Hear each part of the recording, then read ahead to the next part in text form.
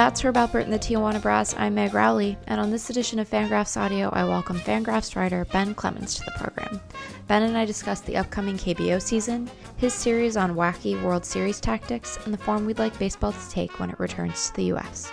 Plus, Ben reveals a shocking predilection for drinking plain, hot water, and a not-so-shocking affinity for board games. All of that is coming up, but first it is my obligation to tell you that Fangraphs memberships are now available at fangraphs.com. For the monthly cost of a takeout order of frozen yogurt, you can support all the great work at Fangraphs, including Ben's World Series, Rachel McDaniel's exploration of players' final games, Jay Jaffe's KBO coverage, and Eric Longenhagen's top prospect lists. You may also, for a slightly greater sum, purchase an ad-free membership, either for yourself or as a gift for someone else, and enjoy Fangraphs without banner ads, facilitating faster loading times. It really is the best way to support the site and experience it. That bit of business being complete, I take you to my conversation with Ben Clemens, Fangraphs writer, which begins right now.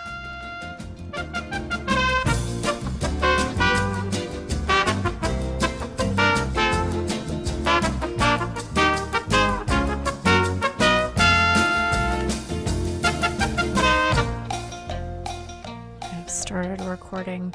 Ben, how are you? I'm doing well. It's been a weird few months of always being at home. Yeah. But that's probably the same for everyone. And I feel like all things considered, things are going great.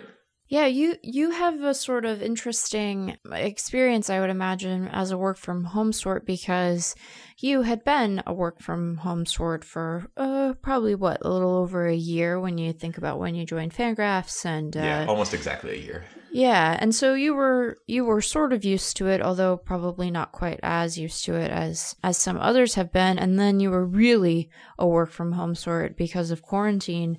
Did the before time and the after time strike you as different? Do they feel different to you, Ben? Well, one thing that's been really noticeable is my wife works from home now too. Oh, sure. And so that is pretty different. Yeah. We have enough space that it's not a huge imposition. We have a smallish guest room that I have a computer in, and then enough of a dining room that she has her computer on the dining room table.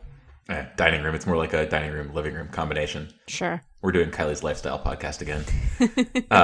But are we going to talk about your backsplash? No, we rent, so not renovating. Sorry, Kylie. But yeah, that's been the main change, is that we're just both here all the time. And that's really noticeable because it's just different. There's like more sound, and yeah. My writing process involves a lot of aimless walking around. Yeah. And so I'm sure that looks very weird when you're, plugging away at your computer for real work, and I'm just dazed out walking around the apartment. Yep. Thinking about World Series tactics and exactly. Quad A players in the KBO. And yeah, I think that I would imagine a lot of folks are getting to know the work routines of their spouses and partners and roommates in a new way. Might be a lot of opportunity for some, Attenborough-style nature documentaries at the end of this. The baseball writer stalks from room to room. I won't throw this person under the bus, but a friend of mine has acquired a tent so that should the weather improve in the East Coast city he lives in, he could sleep in it at some point. In his backyard. As a means of perhaps getting a brief reprieve from his loved ones, or just as a change of scenery? From his roommates, yeah. Oh, yeah, that makes a ton of sense. It's a very, any cohabitation is an intimate living experience, even if it is not, a romantic intimate. But yeah, it's a lot of mushed together time, a lot of mushed together. Aren't you glad you're not in New York anymore, Ben? I am, yeah. I was already glad I wasn't in New York, but yeah. I'm especially glad now. Yeah, our sympathies go out to, as people who have experienced New York City living and have decamped from there, our profound sympathies go out to those who are still in New York City apartments, because they tend to be quite cozy. And I imagine feel especially cozy now. So you have had a slight change in your work from home situation, but not a totally radical change. Yeah. And Ben, we're just going to ask you a lot of very personal questions on this podcast. And then if any of them are too personal, you can say, hey, Meg, that's a weird question to ask in a work setting, which is what this is. And then we'll tell Dylan, hey, edit that one out. I don't feel like answering it. So you shouldn't feel obligated to answer any of these. But have you gotten good at marking time? I find myself really struggling to know when in the day it is. I'm having a hard time with that. Yeah, I've never been very good at it. Oh, so right. I'm just continuing my previous, ineptitude. Yeah. I often look up and I'm like, oh, it's 3, or oh, it's 9 a.m., or oh, it's 6. Yeah. I think part of that is that writing is very resistant to having a schedule. Yes. Because you just kind of write until you're done writing. Yep. But I never know what time it is. I'm pretty punctual when I have appointments because I have a calendar. Right. But if I'm not doing something particularly scheduled, I think I'm a pretty good on-deadline writer in general. I can attest to that. You do a good job. But it's not because my process is good. This is a play badly, get rewarded kind of situation. Because my process is like, just write for a while. And then after that, you're tired, so take a break. Yeah. Well, I would maybe invite you to consider that process is just fine because the work you produce is good. So perhaps it is a better process than you're giving yourself credit for. I ask about the time thing because it's a way of transitioning into a question that I'm curious about. And then we're going to talk a little bit about the KBO and perhaps some World Series stuff and also the form of baseball that we hope to see at some point this summer. But first, I will just say, I have missed baseball for a lot of reasons, but I think one of them has been that it is I'm realizing, and this is not a unique or particularly insightful observation, it's one that several others have had, but it is a reliable way for me to keep time and to have a sense of time in the day, especially this time of year. And now it's just absent. Yeah. So I wonder, Ben, what are some of the things that you're missing the most about baseball, apart from the fact that its absence has, thrown our employer into fits and made Fangraphs less stable, and the horrible crush of pandemic. But, apart from those things. Other than a few things, I'm trying to think what I miss most. Yeah, I think I miss just the feeling of comfort, if that makes any sense. Yeah. I just like that, there is now obviously my life is very similar day to day now. Right. Because I'm just inside. And then later I'm still inside and maybe I go for a walk or run. But I liked the fact that I would be doing very different things and yet I knew that there would be baseball around. And that was really nice. The feeling that you could have your life be all over the place. Or you're doing different things every day, or you go out to dinner, but then there's always this beat almost. Yep.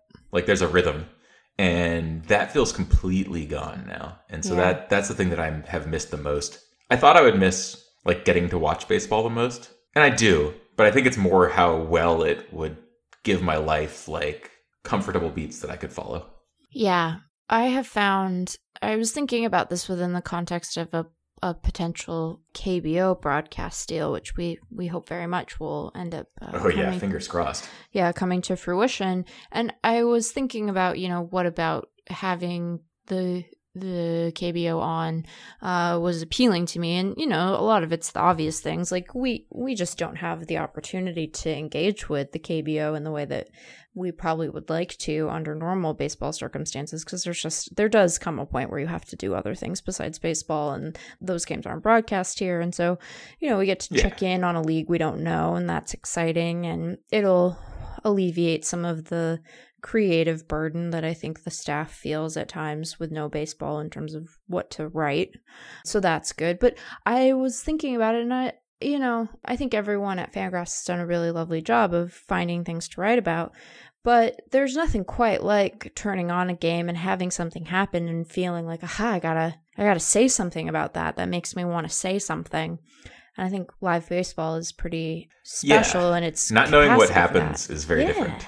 Yeah. So, I hope it happens, because then people are going to turn on baseball and be like, hey, there's baseball. I'm going to say something about that at bat or this, relief usage or whatever. And it's especially interesting for us to engage with that in a league that we know less well, because we have to learn new things. Meg, did you see this Dixon Machado catch? I did, but you should describe it in excruciating. Classic bad podcasting. But I will include a link to it in the post so people can at least turn to that. That got me more hyped for baseball than anything has in a while. So if you picture a shortstop making an over-their-shoulder catch in foul territory, you can see that. It's the Jeter diving into the stands, or anyone making one of those like just slidey kind of catches where they're looking over their shoulder the whole time. And then Machado did that play, the pretty standard sprinting backwards play, except he ran from the outfield fringe all the way past the bullpens on the side, essentially like 3/4 of the way to the warning track, and just went full flight, like sliding, stabbing catch. And you're going to get to see this a lot in the KBO because every ball is in play, and he would be one of the best shortstop defenders in the majors, I think. Yeah. The glove was never... His entire reason for being a prospect was the glove. Right, the glove was never the issue. Yeah, I'm so excited to see him in games. Yes, and he is so pleased with himself at the end of this play in a way that's very earned, right? It's like, I made a very nice play. I did a good job at work today. I have the satisfaction of a job well done. He flips the ball to his teammate to sort of complete the play with a flourish. His teammate is impressed and gives him a nice high five.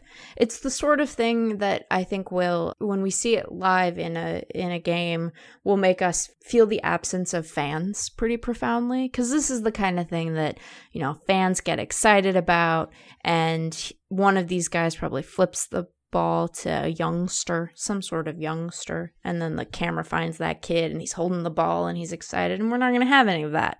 You think they'll do the lockdown Orioles thing where they flip the ball into the stands even with no fans? I don't know. Can I ask you, do you think so I remember that moment from that strange game in 2015 also.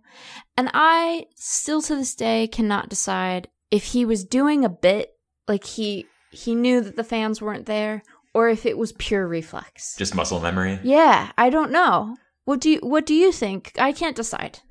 Well, now that you said it, I'm thinking about it. Before, I just assumed it was a bit. Yeah. But no, I think it was. I think it's like 95% in favor of it having been a bit. But I think there is a 5% chance that he flipped the ball into the stands and was like, oh, there's no one there. And then he like made a face to make us think like, I'm in on the joke.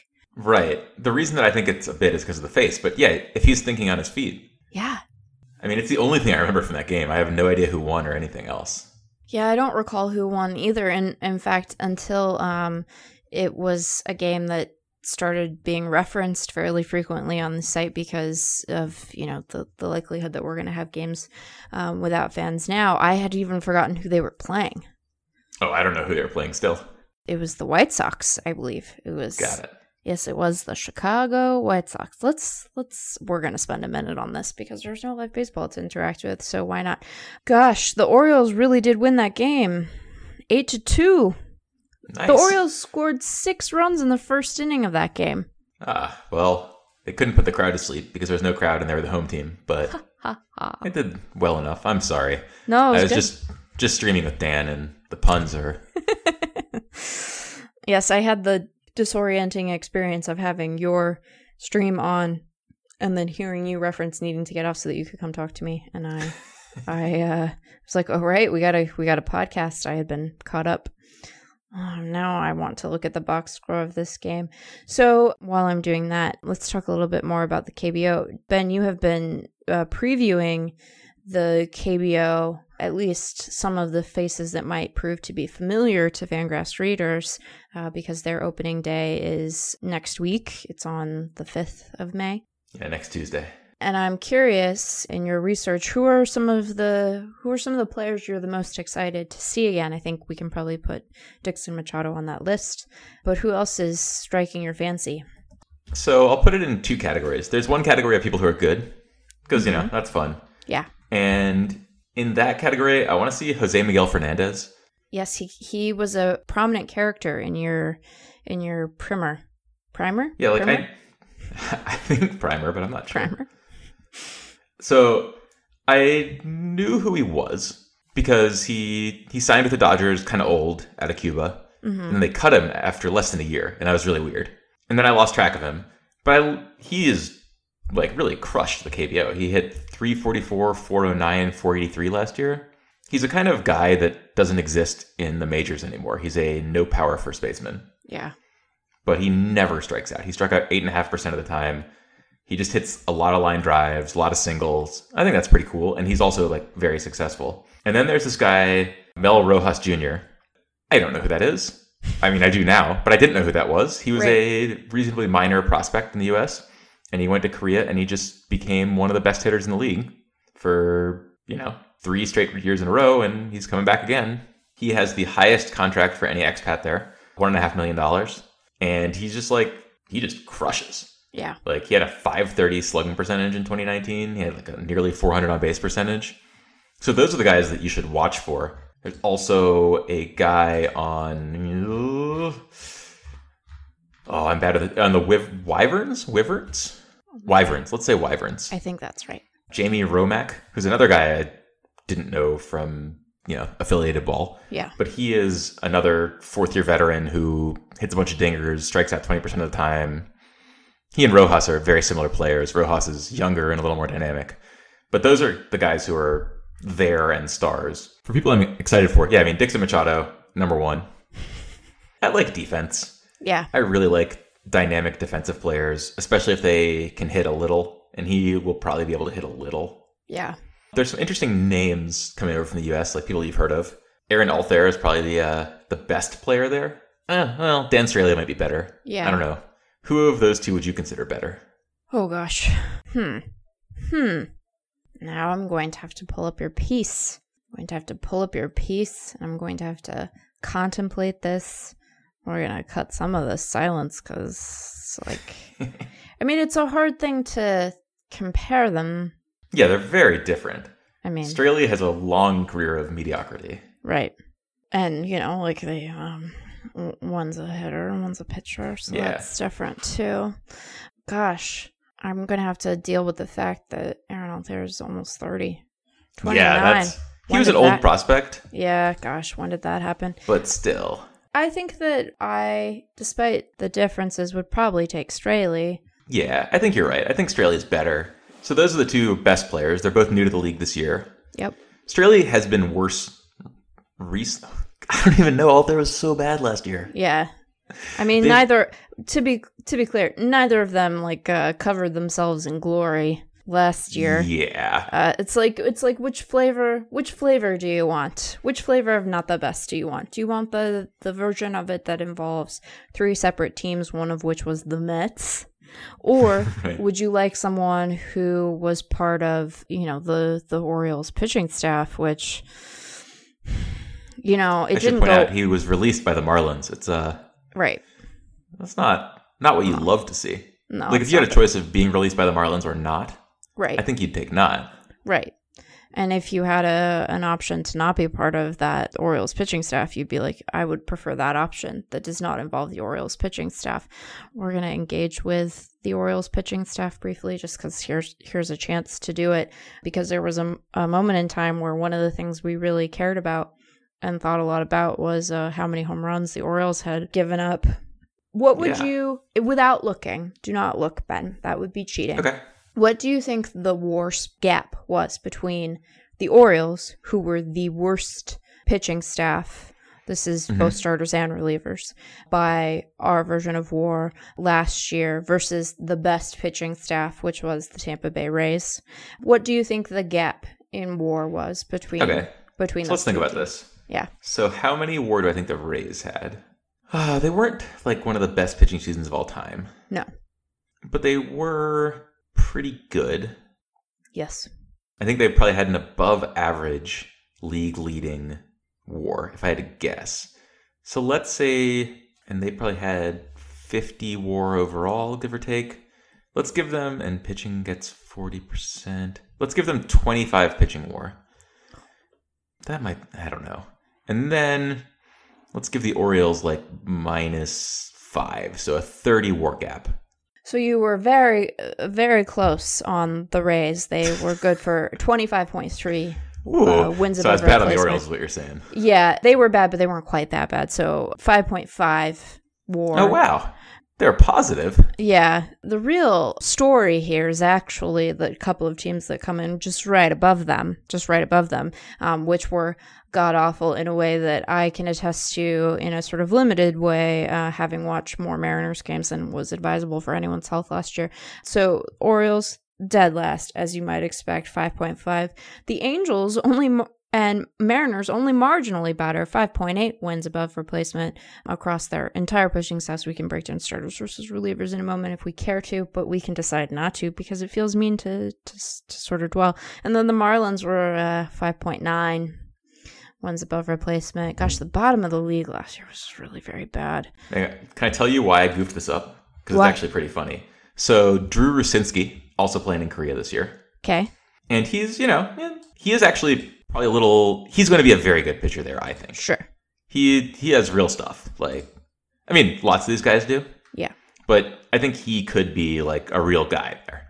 Yeah. I looked because he last pitched in the majors, I believe in 2018 with the Marlins.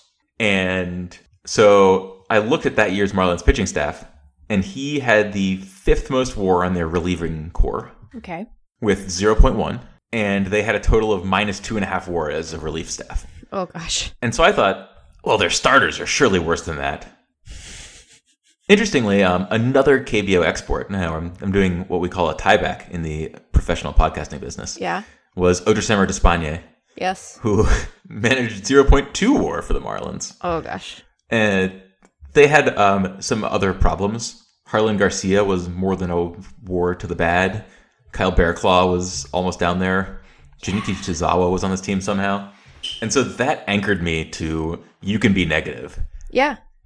I forgot John Means was great. Yeah, Means was good. And Bundy was fine. That really helped a lot. Yeah, so my guess was pretty good for the Rays, pretty bad for the Orioles. But in my defense, I was poisoned by seeing how bad the Marlins pitching staff was in 2018.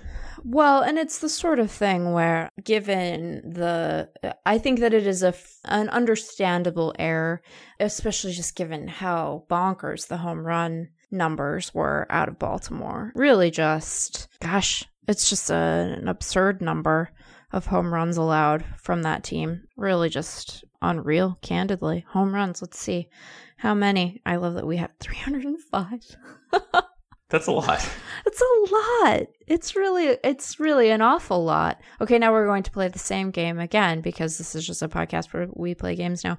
All right, I have Fangraphs closed. I'm not looking at anything. Okay, yeah, don't look. So the Orioles led the league here, 305. I'd like to point out that the Colorado Rockies are the second worst team by this metric, and so that's funny, just on its face. You can laugh at that. 270, significant gap, which it will probably not surprise you to learn that the Rays did the best by this measure. What do you think the gap is between the Orioles and the Rays in terms of how many home runs their staffs gave up? I feel like I'm doing an interview for a consulting firm right now. Oh, no, I'm very sorry. That's a terrible feeling to have. We'll move on very quickly after this because I don't want you or our listeners to feel like they're in a consulting interview. I think there's something wrong with me, but I feel like I might enjoy those. I wouldn't like consulting, but the interviews. Yeah.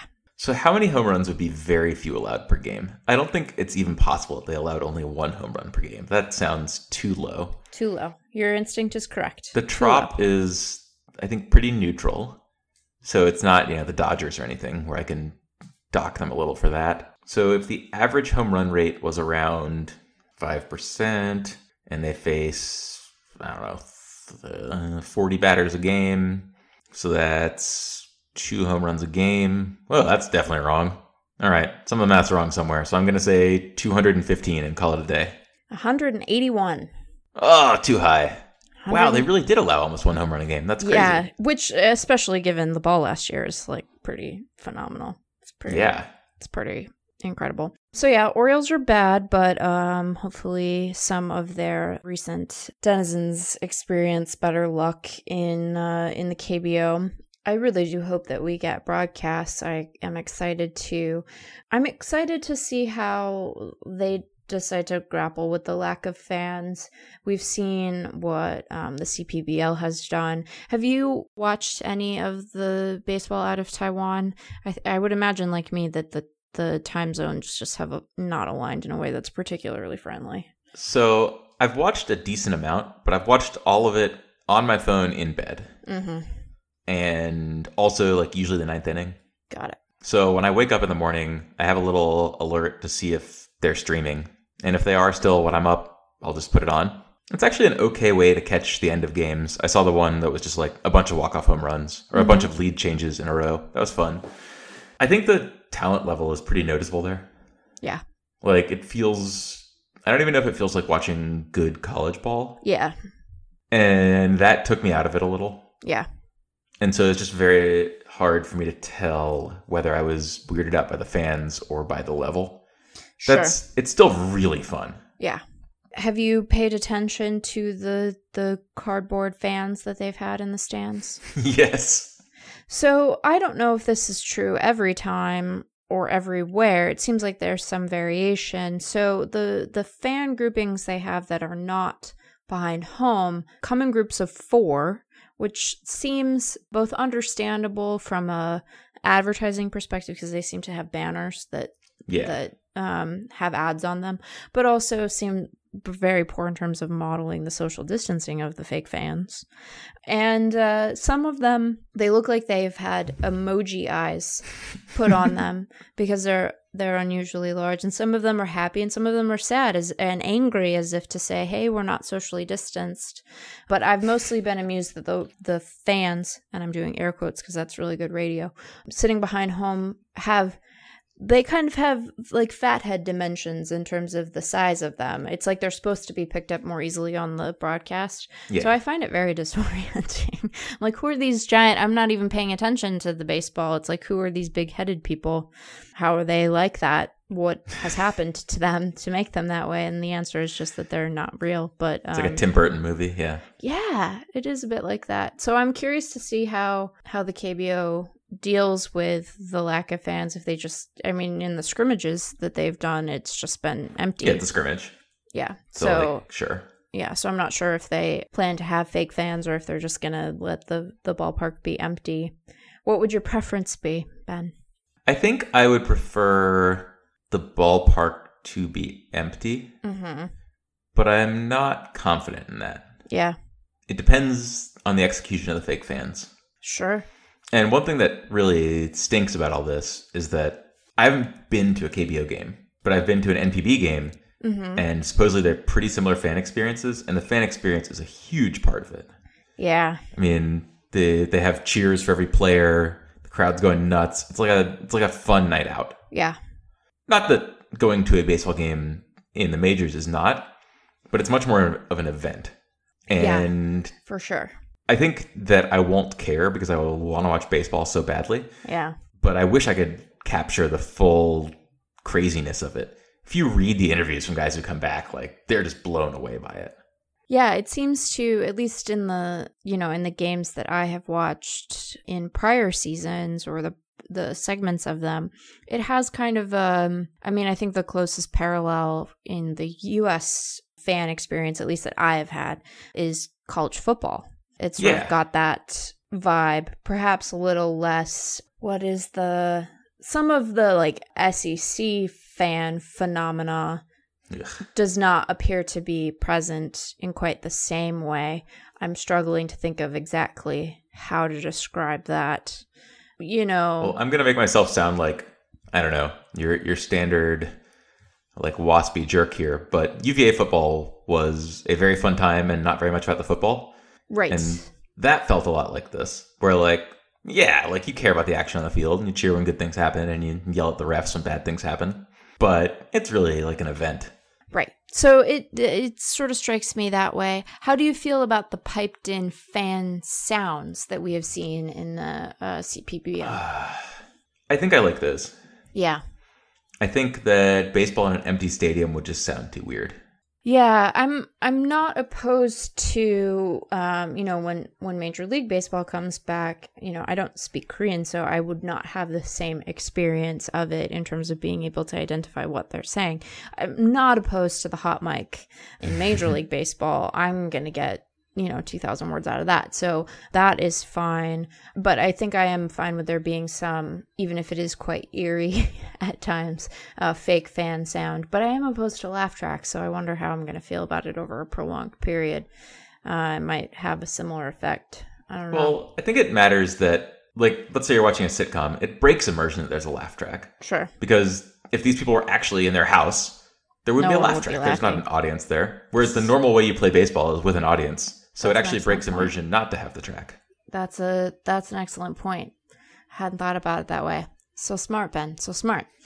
So we hopefully will get to watch KBO baseball in the near future. We're hopeful about that. It just seems like there's open a soda. Well, actually, a sparkling water. Oh, I am also drinking a seltzer. Yeah, we got a soda stream this week. Oh man, if you do not have one. I don't know if it'll actually change my life, because that's a thing I say too often, but it has so far been pretty great. I mean, you can say it. It doesn't have to be a big change. I guess lots of things change my life slightly. Yeah, it can be a slight change. It can alter your day-to-day in a way that, isn't like, getting married or moving, but is still noticeable. You can lower the bar. It's fine. I'm drinking a blackberry citrus seltzer. Ooh. Just a generic, grocery store brand. And I'm quite liking it. I was worried it would be too sweet, but it's fine. Yeah, I'm a sucker for plain. Really? Unflavored. Just because I like bubbles. Mm-hmm. I also just like hot drinks. So I will drink coffee or decaf or tea or hot water kind of interchangeably, which is, I am sure, gross. Sorry, everyone. Interesting. So I'm going to note two things, and then we're going to briefly mention your World Series series. Series? No, that's not right, because it's not two things. It doesn't matter. I've noticed that there are so many baseball bends, perhaps too many baseball bends, arguably, but we like all of the baseball bends, so I think you all get to stay. And you are revealing that one thing that knits you all together, in addition to your name, is perhaps an odd culinary preference or two. Because do you just drink hot, plain water? Not always, but if that's what's available, yeah. Interesting. And but you want it to be like tea temperature, not just like oh yeah. lukewarm. I would sip it. Okay. Well, we're gonna probably return to that at some point just to understand it better. But for now, we will move on and say that seltzer is good. I think it's a very useful thing to enjoy plain seltzer, because one problem that I run into sometimes as a person who enjoys flavored seltzer is that sometimes you look around and you want to make a cocktail that requires just plain soda water, and you don't have it, and then you have to wonder if the LaCroix Pamplemousse flavor will mess up the drink you're making. It very rarely does, but on occasion you're like, this isn't what I need. I just need soda water. So congrats on your soda stream, I guess. Yeah. Our quarantine cocktail bar because we just got it this week, has involved a lot of, you think you could put lime sparkling water in this? Yeah. The answer is often yes. The answer is usually yes. We made margaritas with lime sparkling water. Ooh, very good. We had some kind of tropical flavored sparkling water, and so we made Mai Tais. Very good. You can work around it, but yes, that is a real hazard of having flavored sparkling waters, is that you might want to mix it with something that doesn't work. Yeah. Have you found yourself in your quarantine state? And I don't ask this question with judgment about the answer, because I think that people are just dealing as best they can. I have not generally had an acquisitive impulse in this moment. I mostly am just buying food, although I did buy a hat the other day that I haven't really had occasion to wear because it hasn't arrived yet, and also, where am I going to go in a hat? But have you're expanding your cocktail bar? Have there been other quarantine purchases that you want to share with our listeners, or have you just mostly been buying food too? SodaStream. Yeah. That was a good one. But also, we bought some board games and some puzzles. Yeah. What board games are you working with right now, Ben? So this one we bought before the quarantine. We got Pandemic Legacy. It's 2 on the nose. I don't know if you enjoy playing that. It's about a disease that keeps sweeping the world and there's no cure and you have to keep evolving to try to stop it. Yeah, I, in the before time, enjoyed that game, and I have just not checked in with it to see how I like it now, you know? Because it's a game that a lot of people I know have, and so I think we could probably figure out a way to do like a Zoom version of it that would probably be very messy and quickly fall apart, but I just haven't even proposed that because I just don't care to know how it hits me. It's not really you know? the right theme. No. There's a few escape room games. So you play through them once, it lasts like an hour. Uh-huh. And you have to try to solve puzzles that are built into the game box. Sure. There's Exit and Unlock. We bought some of those. They're pretty cheap because, they're 1 to 2-ish uses. Sure. So that's fun. We bought a game called Tesla versus Edison Duel. Cool. Where you duel as Tesla and Edison. Haven't played that one yet, but that just came. I have a real issue. I'm not a very acquisitive person, but I buy a lot of games.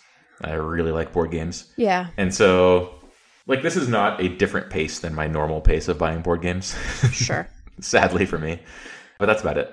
Well, I look forward to your review of Wingspan when it arrives. Yes, that's going to be great. Yeah, this was an off-pod recommendation that I made. It is one of my mom's favorite games. They have gotten, I got them one of the bird expansion packs, as I shared on the last episode of Fangraphs Audio, for Christmas, and then I think they have the Australian birds headed their way. So I hope that you like it, because when you make recommendations, you want them to hit. But it is a good game. It plays really nicely, so I think you'll like it. Yeah, you basically pushed me over the edge into buying it because I was very close to already. Yeah, it is. It combines two things that I think are getting a lot of people through right now, which is board games and birds. People are very enthusiastic about birds, if for no other reason than you get to engage with the names that they let people give to birds and then share with others. It's a good fun time. So I hope you and your wife enjoy it. Let's talk about your World Series briefly. Yeah. You've been spending some time at Fangraphs going over the managerial decisions of past World Series. Am I right in saying the 2001 World Series is what inspired you to embark on this project? Yeah. I don't remember if it was you or Sam. One of the non-Ben, effectively Wild hosts mentioned this World Series as a World Series where Byung-Hyun Kim threw 61 pitches, and then he came back the next day and threw 20 more and blew saves both days. And I just thought, really? Yeah. That's crazy. That's in my memory, and pretty solidly in my memory. I remember that World Series pretty well. And how did I not know that was terrible? Right. And so I thought, I'll kind of look through other World Series because I didn't used to experience them as a sabermetrically inclined viewer. Sure. I just experienced them as baseball. And as you go back, you remember a lot of things like people used to have no idea who should bat first. Yeah. It was if you had Ricky Henderson, cool. Put Ricky Henderson first. That makes a lot of sense. And otherwise, pick your lowest on-base percentage hitter. That seemed to be essentially the rule. Yeah. And that changed over time, but there's just lots of weird little goofy things that people used to do and not based on any real evidence so much as superstition. Yeah. And so that was quite interesting to me. And the whole series continues to be pretty fun because, partially because you get to see some weird decisions, but also partially because it's great to go back and relive these. And I think that that's a lot of the reason that people have been enjoying the series is because you read it and you kind of care that Bobby Cox bunted 3 times in 2 innings in this game. But you more say, 95 was pretty fun. That was that Braves team that won the World Series. That was cool. Yeah, I think that that's right. It seems that, and I don't think it's just because people are anxious to relive a time before this one, although I think that is part of it, but nostalgia seems to be working pretty well for people right now. And so, I think a lot of folks are enjoying remembering, perhaps through the same sort of fractured lens that you are, before I really thought about baseball in this particular way that I think about it now, that didn't strike me as odd. But looking back, gosh, we were kind of goofy about this stuff for a long, long time. Yeah, I'm not sure if I'm going to phrase this right, but my experience of baseball before the last 2 months was largely very, ephemeral. Mm-hmm. Baseball was just always happening. And you can't focus on the past too much because there's just constantly new baseball being written. So I was very in the moment. Yeah. And I kind of cared what was happening now. And like, yeah, maybe I'd look at stats from old seasons, but I didn't like go back and watch old games or anything. There just wasn't time. And so I always like felt very connected to present day baseball and less so to past baseball. Yeah. And then now that I'm partially looking for content, but partially also just looking for something to do with my life. Right. Like I want to watch some sports because I like sports and there aren't any to watch. I've been watching a lot more old baseball and it's a very different part of my brain that it seems to engage. And it's been really fun. Yeah, I have missed... I mean, gosh, I got really excited about the NFL draft. I think for that reason, it was just like it felt close to sports. It isn't sports. I watched it, like I enthusiastically watched a Zoom call for 3 days, basically. Yeah, I did not watch that one. Yeah. I'll be honest with you. I was mostly impressed with the quality of the broadcast because it had to have been very tricky. And of course, everyone was really worried that they would, they would goof it pretty badly, and they didn't in a way that was impressive, although they told a lot of very sad stories about the guys who got drafted. There were basically two narratives on the NFL draft broadcast. Either the prospect in question's father played in the NFL, both of his parents played sports, that was the sort of one category, or something tragic had happened to one or both of his immediate family members. So that was a bit jarring. But yeah, I think the going back to old games, I appreciate games from sort of the 90s for that reason. I have less fun with stuff more recent than that because I think the specifics of those games and their outcomes are more readily available to my memory than stuff from the 90s, where I think that like kid baseball is just all... There are a couple of games that stand out in very sharp relief, but a lot of it was just like, it felt like I watched one baseball game that went on for 7 years. Is kind of how my kid memory dealt with it. And so those are like, there's more like, even though they are much older and in some ways less recognizable as baseball now, more recognizable as something current and contemporaneous because I don't remember how they ended. Yeah. So I went on the StatCast podcast to talk about this series earlier this week, and Matt Myers remembers these games. Mm-hmm. And so he was discussing some game, and he's like, oh, yeah, this is where this happened in the 7th. And I was like, maybe. Yeah. It definitely could be. I just read about it like for a while to write an article, and I still don't remember. Yeah. I ended up watching, or I have been watching a lot of the games that I write about because it can be misleading to just read through the box score. Yeah. You don't get some of the things that happened. And so if there's ever any confusion, I'll watch the game to see how the play went down. Yeah. There were a lot of substitutions that I had to see if they were for injury reasons or not. Sure. And so I ended up watching a lot of these games. And yeah, it's actually like a few times I just got caught in the action and started watching. Right. Yeah, I have that happen sometimes when I'm watching something with the intent of taking a bunch of screenshots and GIFs, and then I'm like, oh, I gotta watch this happening again because I just sat there and got distracted by actual baseball instead of goofing on someone. Yeah, I watched like 2 full Diamondbacks Yankees games. Yeah, that series is really fun though. Yeah, it was. Yeah, it was really fun.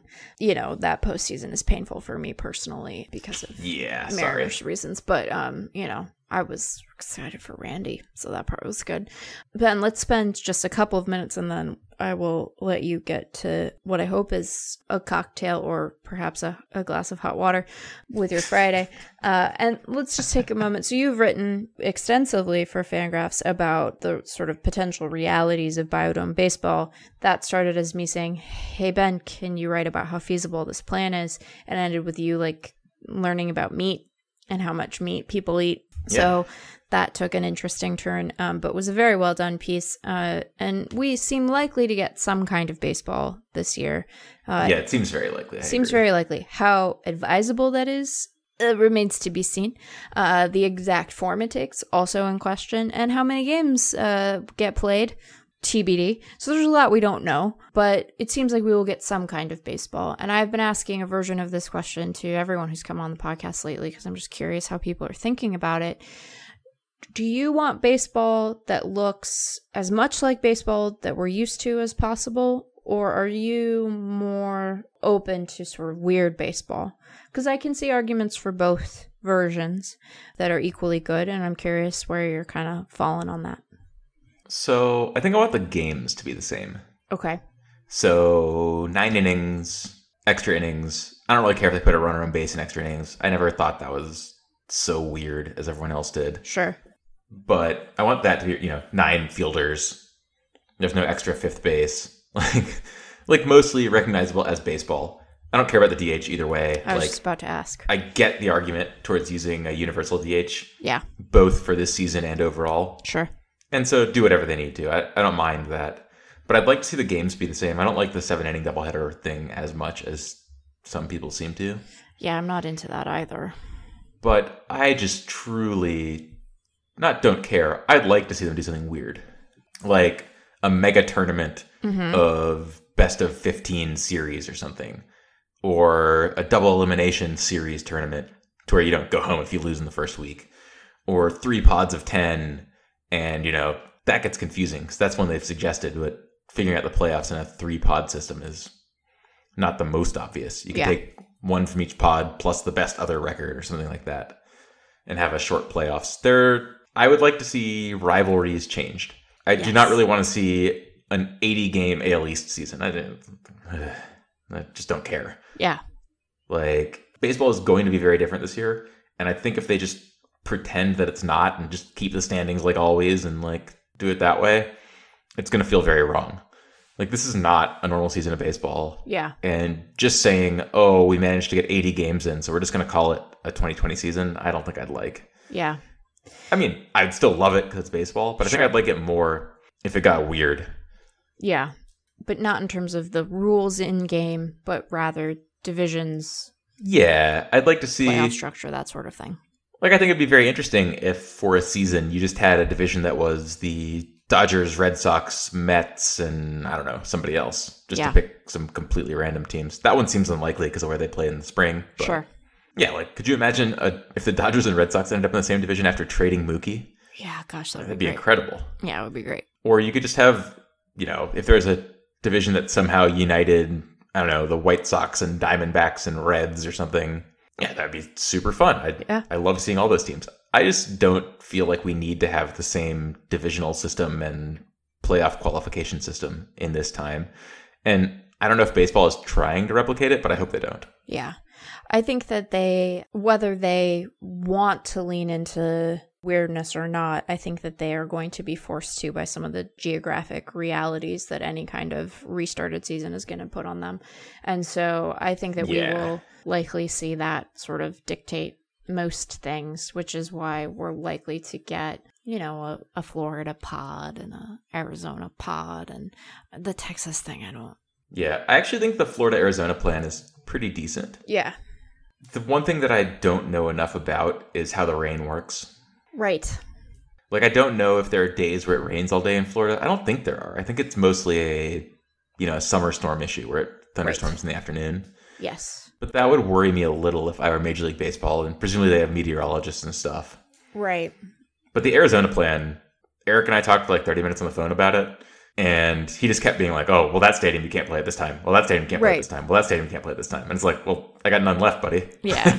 Yeah. I think that if you do not have all 30 teams, there are some scheduling things you can do that make it livable. But yes, it gets quite warm there. As a person who once took a trip to watch a Mariners Diamondbacks series in Arizona in August, because I'm just kind of a dope, I guess, it is quite warm. And so they would really, I would imagine, need to play there in the evening. And, I think the heat is a physical reality that has to be overcome, but I candidly think the broadcast stuff is probably a bigger problem. So, Florida makes that a little bit easier. There's also one big benefit of using the spring training teams. Teams generally do their spring training close to where their city is. Right. The East Coast teams are in Florida, except for the Indians and Reds. And, nuts to them, I guess. Yeah. The Brewers are in Arizona, but whatever. They're Central Time. It's close enough. It's only 1 hour off. Well, yeah.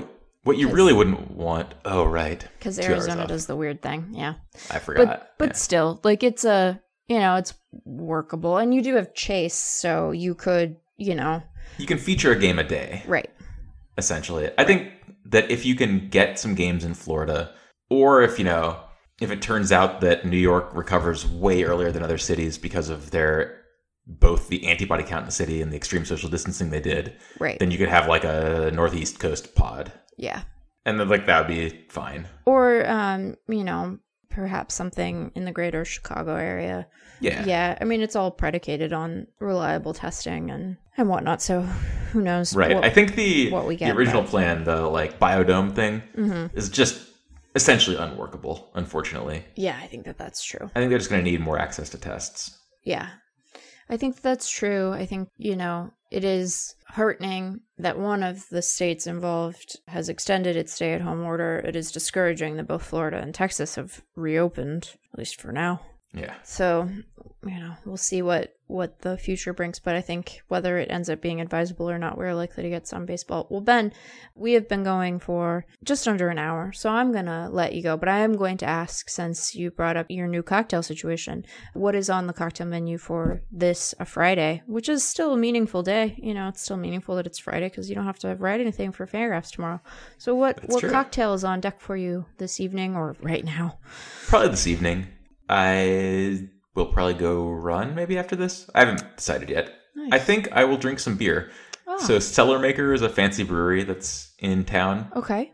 And California, I assume Washington has as well. They've lifted their restrictions on alcohol delivery, basically. Yeah.